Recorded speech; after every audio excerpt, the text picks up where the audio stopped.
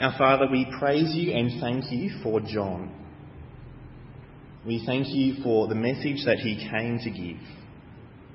We pray that as we hear him, as we hear his words that have been faithfully passed down to us, that we would be challenged to see who Jesus truly is. We pray that our hearts would be open to receiving him, and that we would desire to be like John, proclaiming him who has saved us. We pray this in Jesus' name and for our sake. Amen. There's been a number of times when I've come home and been greeted by a wonderful aroma coming from the kitchen and the sound of something frying. As I move into the house, as I breathe in deeply and move into the kitchen, I see my wife, Beck, cutting up some veggies, and I ask her with excitement, trying to keep the saliva from staying in my mouth, "What's cooking?" And she replies with some amusement, "It's just onion." I'm sure you've been there before. I heard some laughs, so I'm guessing you've been there. You know as well as I do the incredible aroma of frying onions. It fills you with excitement and anticipation at the coming meal. But while the aroma is incredible, there's nothing particularly special about the onions, is there? You don't want a meal of onions, or at least I don't. And as we come to our passage in John 1, as we meet John the Baptist, we can see that he's a bit like onions that are frying. He fills the people with amazement at what he's doing and anticipation at what he will do.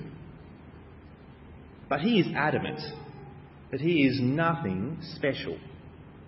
In fact, the only thing that he admits is special about himself is that he points forward to someone greater.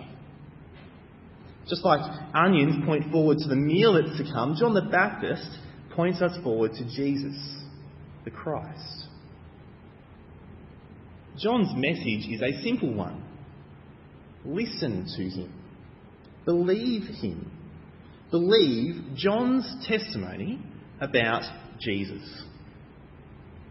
Now, of course, when we believe John's testimony about Jesus, we have to respond rightly to Jesus, don't we? And we'll get to that. We'll talk about what that looks like. But first, we need to believe John's testimony about Jesus. Let's look at verses 19 to 28, where we meet the voice calling out. That's what John calls himself in verse 23. "I am the voice of one calling in the desert, make straight the way for the Lord." The voice calling out. And he has to say this because in verse 19, the Jews from Jerusalem have got him wrong. They've heard that there's someone baptising at the Jordan River. And just like me smelling onions and thinking that there's a wonderful meal, the Jews have jumped to the conclusion that John was the Christ, the long-anticipated King of Israel. Or at least that he was claiming to be the Christ. But then we see verse 20, he did not fail to confess, but confessed freely, "I am not the Christ." And still, because he was baptising, the Jews thought there must be something special about him, and so they go through all the options of the people that they're expecting at the end of the age. Verse 21, they asked him, "Then who are you? Are you Elijah?" Now, Elijah lived around 900 BC, and at about 400 BC, God had said to the prophet Malachi, "I will send you the prophet Elijah before that great and dreadful day of the Lord comes." So there was this expectation that Elijah would return, and here comes John at the Jordan River. It says in verse 28, the very place where Elijah was last seen. The smell of onion is intense now. They're filled with anticipation. They ask the question, and John says, "I am not." In other places, Jesus does say that John is Elijah. But the Jews have misunderstood this. They think that John is the original Elijah, come down from heaven. But really, John is just similar to Elijah. He's got a similar message, a similar mission to call the people to worship the true God. That's why he is Elijah. He's not Elijah come back in the flesh. And so John's being humble here. He's trying to step out of the spotlight because someone else should be in it. And so he says, I am not. I was at a phone store yesterday because my phone had been dropped. The screen was cracked and wouldn't work. I can't even turn it off. I pressed the button, but I need to press on the screen to be able to turn it off completely. I can't even do that, so it just needs to run out of battery.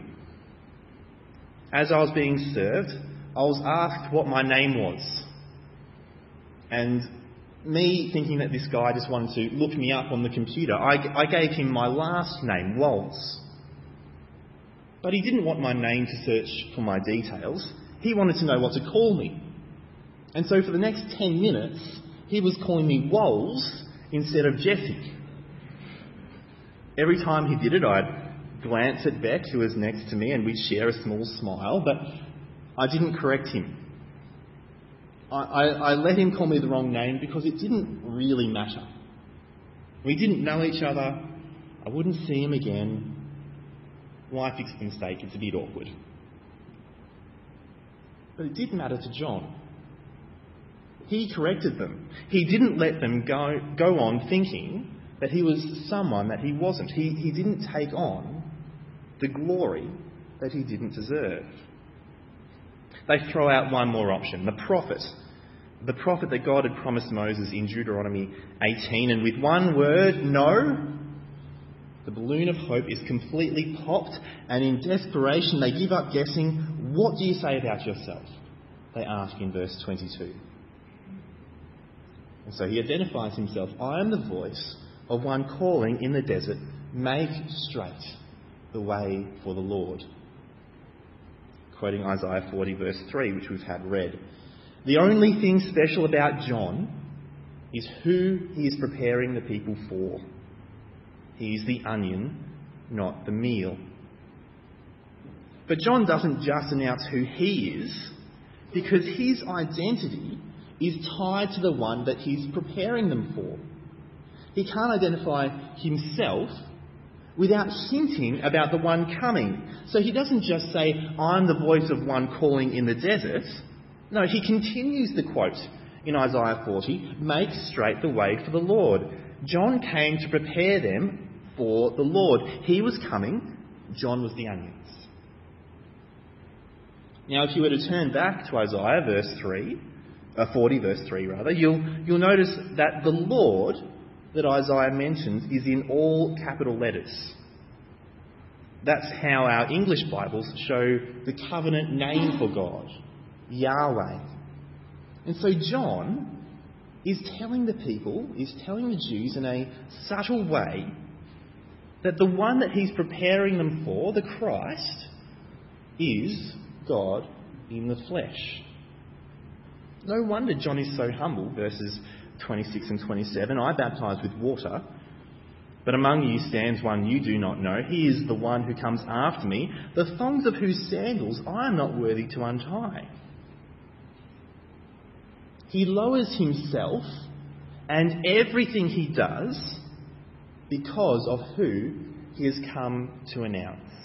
There's no point building himself up, because the one that he stands next to is so much greater. We need to believe John's testimony.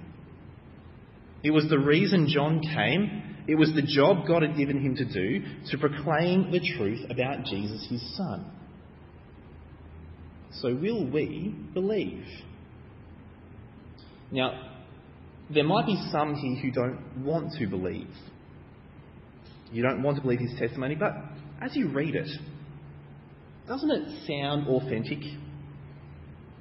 Why would John say no to being Elijah or the prophet?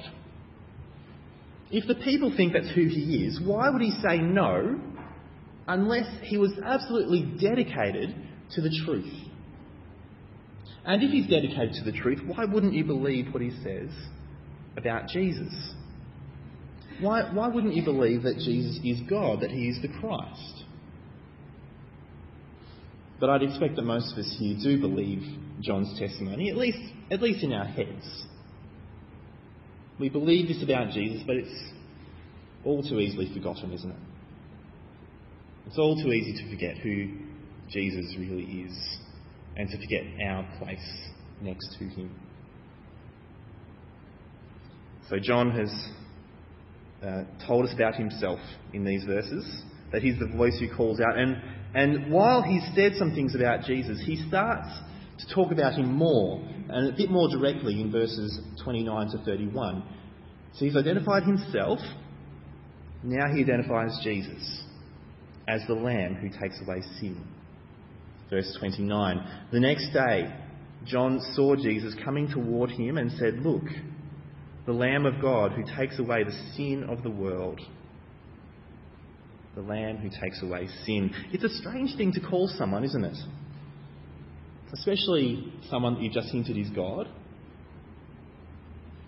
I haven't heard someone called a lamb very often. I've heard it occasionally. "Oh, you're such a lamb." I don't think it's been said to me, but I think I've heard other people say it to other people. And it's meant to be endearing, isn't it?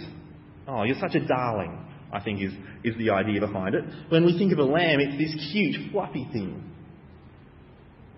But that's not how they thought in the first century. When Jews thought of lambs, they thought sacrifice. They thought of the Passover, celebrating that day when God saved them from slavery in Egypt. When God passed over the houses of the Israelites and didn't kill their firstborn because the lamb had been killed instead and its blood put on their doorposts. Or maybe they thought about the lamb in Isaiah 53, verse 7. "He was oppressed and he was afflicted, yet he opened not his mouth, like a lamb that is led to the slaughter."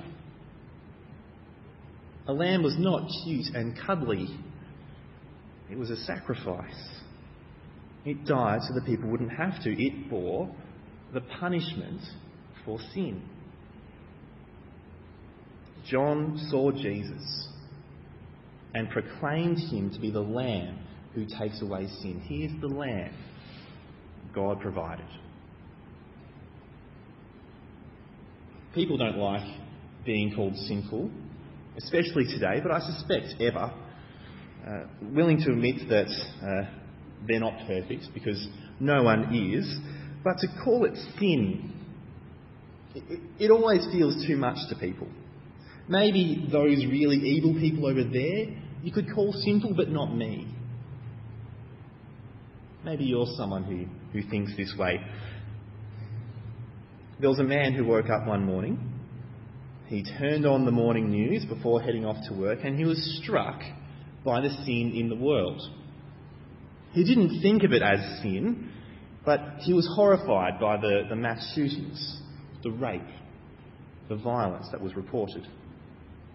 But in particular, there'd been a terrorist attack that night, just like we've seen this week. And when he got to work, that's what people were talking about. During the day, he worked hard. He was friendly to his co-workers, even shouting them lunch. Then he went home, read a few stories to his children, had a wonderful, meaningful conversation with his wife, and then went to bed. That whole day, he didn't once think about God. He was shocked by the state of the world, but he didn't ever consider the state of his own heart. And if he had, he would have been surprised to find something that was deceitful and desperately wicked. Just as wicked as those terrorists in the night. All his life he'd been a nice guy, but his Maker had never been his concern. He never stopped to think that God actually owned him, and that the reason that he had been made was to worship and bring honour to God. He did okay at loving people, especially the easy ones, but he didn't love God, which is the greatest commandment. And so despite being a nice guy, he was sinful to the core, denying the Creator what he deserves. And so, believe it or not, this nice man was sinful and so deserved to die. Just like all of us. But Jesus came. Jesus came as the Lamb of God who takes away sin. John came to be a witness for Jesus. And he declared Jesus' purpose to die as a sacrifice for sin. Just like lambs in the Old Testament would die for the sins of the people, Jesus was the ultimate lamb who would die for the sin of the world. He'd suffer all the punishment for sin. He would bear all the anger of God for sin. Despite himself being perfect, the only person in history who did not deserve to die or experience God's anger. By Jesus' death, the sin of the world has been taken away. Now, this doesn't mean every single person in the world has had their sin taken away. John doesn't mean all people without exception. He means all people without distinction. All types of people have the opportunity to have their sins forgiven through the death of Jesus. It can't mean all people without exception, because the rest of this gospel, let alone the rest of the Bible, warns that those who don't come to faith in Jesus will not be saved. John 3:16, for God so loved the world that he gave his one and only Son, that whoever believes in him shall not perish but have eternal life. So John has declared to these Jews that Jesus, the sacrifice for sin, isn't just a sacrifice for Israel, but he's the sacrifice for everyone in the world who would believe in him. No distinction. Whether you're from China, India, Japan, Zimbabwe, Ethiopia, Mexico or Australia, if you believe, your sin is taken from you. And isn't this church such a wonderful example and illustration of that? It is incredible to look around this room now and see the many different skin colours that are represented. It's great to walk around and to hear all the different accents that people have as they're speaking English, and even sometimes to hear a different language being spoken. It's wonderful because we're all here and we're all united together, having had Jesus take our sin away. All of us, without distinction. This is John's testimony about Jesus. We've already seen that John is the voice who calls out, but here he testifies to Jesus and tells us that he is the Lamb who takes away sin. And now he moves on.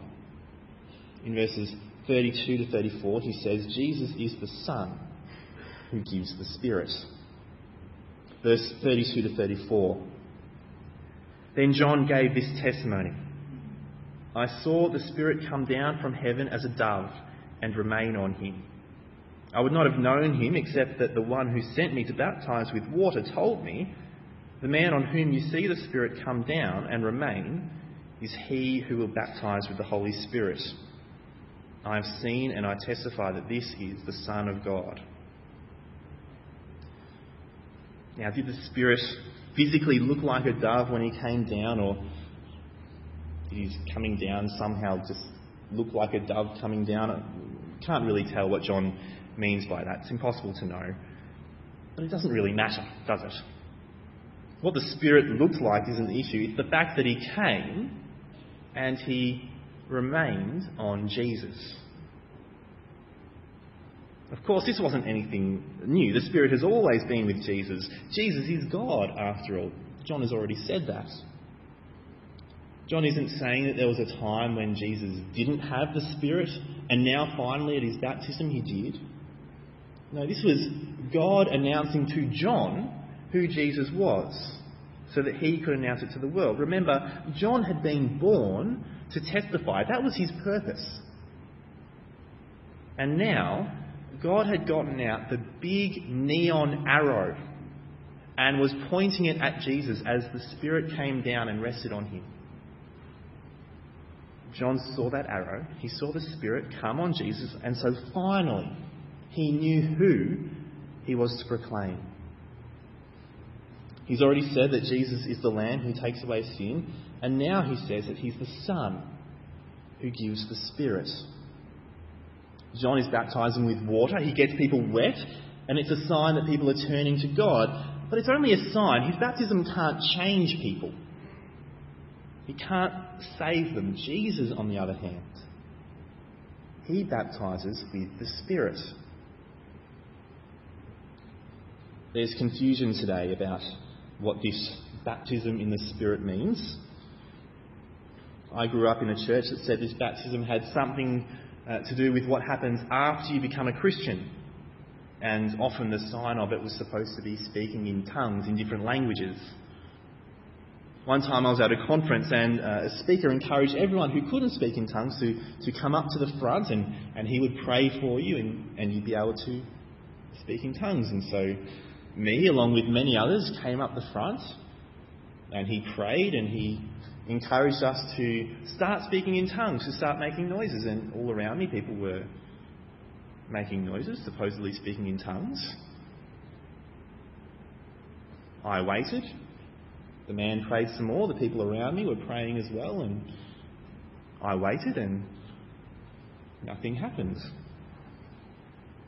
I've never had that experience. But as I look at the Bible now, and as I read it, look at it a bit harder, I don't think that that's what the baptism of the Spirit is on about. Actually, that idea has only been around for about 100 years. It's not about speaking in strange languages. Jesus himself, just a couple of chapters later, John 3, will explain it. To be baptised in the Spirit is the same as being born of the Spirit. It means that the Spirit comes upon you, implants new life into you. He gives you faith to believe, love for God. He makes you a child of God, eager to serve him. Being baptised in the Spirit is what all Christians experience. And it's actually how we become a Christian in the first place. You can't be a Christian unless you've been baptised in the Spirit. It's not something that happens later. It happens to all of us at that moment. Just think about that a bit, because isn't it wonderful? God has done everything needed for us to be saved and to make us his children. Before Jesus, we were all lost in our sin, deserving death and judgment, and we couldn't escape from it. We couldn't stop sinning. We couldn't pay for our sin. We didn't want to. And then Jesus came and he went to the cross as the Lamb of God, our sacrifice, our substitute. So he was at the cross, and then he's proclaimed as the Son of God, who baptises with the Spirit, who gives us his Spirit so that we believe in him. So everything for our salvation has been done by Jesus. He paid the price for our sin, and now he gives us new life to believe what he's done at the cross and to experience that forgiveness. He's taken the sin and he's given us faith to believe it. It's incredible. John was born to testify, and like frying onions point to an incredible meal, John points us to Jesus, the Lamb of God, the Son of God, who takes away the sin of the world, who baptises with the Spirit. Now, if you don't know Jesus, this might all sound a bit theoretical and very distant from everyday life. But it's not. This is the most important news that you will ever hear in your life. And it actually impacts you right now, because there is a God in heaven and he calls you to believe. You might not know this, but the Bible actually says that he is angry with you. He's not only angry with you, he loves you. That's why he sent Jesus. That's why he offers you the opportunity to believe. But he is angry because you haven't been doing what he made you for. You haven't been loving him with your whole heart. You haven't been loving your neighbour as yourself. You're sinful, just like every other person who woke up this morning. And it isn't enough to come to church once in a blue moon and dedicate one morning to him. It's not enough to come to church every week. God demands something more from you.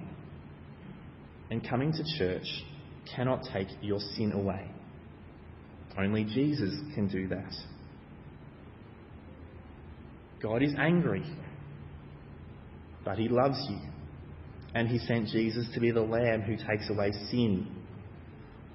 Not just the sin of the world, but if you're willing, he'll take away your sin. Everything bad that you've ever done, even those things you didn't realise were bad, all those evil and selfish thoughts, everything will be taken from you and placed on Jesus. And God won't be angry with you anymore because he'll have already poured out his anger, all of it, onto Jesus while he was at the cross. And so will you come? Will you ask God to forgive you? Will you ask for Jesus to take away your sin? If you do that and come to Jesus and turn from your sin, you will be forgiven. Jesus will baptise you with the Spirit, and the Spirit will live in you, helping you to live for Jesus. If you want to talk about that more, then please let us know. We want to help you. Will you do what this passage calls you to do? Will you believe John's testimony about Jesus? For those of us who've already believed John's testimony, we should be challenged to be just like him, shouldn't we? John's purpose in life was to be a witness for Jesus. And that's exactly what we're called to do. We are a church on mission. You are a Christian on mission, whether you think that way or not. You've been given a mission by the Lord Jesus himself. He said, "Go," in Matthew 28. Make disciples of all nations, of the world. Some of you might start to feel a bit guilty every time evangelism, mission, is mentioned in a sermon. You want to do it, but there's something stopping you. Maybe it's your circle of friends. They only include Christians. You don't know anyone who doesn't know Jesus. For you, your first step of mission must be to meet people who don't know Jesus. When I moved to Melbourne a few years ago, I only knew Christians, and so I had to meet people. Believe it or not, I joined a netball team. What could you do to meet people so that you'll at least have opportunities to tell them about Jesus, the Lamb of God? Or maybe you do know people who aren't Christian, but they're only acquaintances, and you're not really around them long enough to talk with them and to get past that initial "how's the weather" type of conversation. Why not invite them round for a meal? Or have a few people over and get to know them? You don't have to feel the pressure to get the gospel into every conversation. You don't have to feel like a failure if it doesn't even come up that night. You're taking small steps to introducing them to Jesus. If you're really eager to get the conversation closer to Jesus, maybe you could ask them about their family and whether they've got any religious background. Get to know them and engage with them where they are. But we do eventually want to talk about Jesus, don't we? We want to get there. I haven't been very good at getting there with my netball team yet, despite praying for them, praying for opportunities. Sometimes religious things just don't come up in conversation, do they? Especially probably in Australia. And so this week I'm going to invite them to church next week so that they could hear Stuart Burgess. It's not often that someone like him comes to your church, so I'm going to take the risk and I'm going to invite them. The worst they can do is say no. Inviting them won't break our friendship, and so I'm going to get some invitations and I'm going to invite them. And so will you invite your friends? Will you grab some invitations as well? John was born to testify, and we have been born again. We've been baptised in the Spirit to testify. If you don't know Jesus, please listen to John and find forgiveness and new life in the Lamb who came to take away the sin of the world, and in the Son who baptises in the Spirit. But if you do know Jesus, strive to be like John, to be someone who testifies about Jesus. Meet people. Spend time with them. Bring up the topic. Invite them to church. Explain that Jesus can take away their sin. Believe John's testimony about Jesus and testify about him yourself. Let's pray.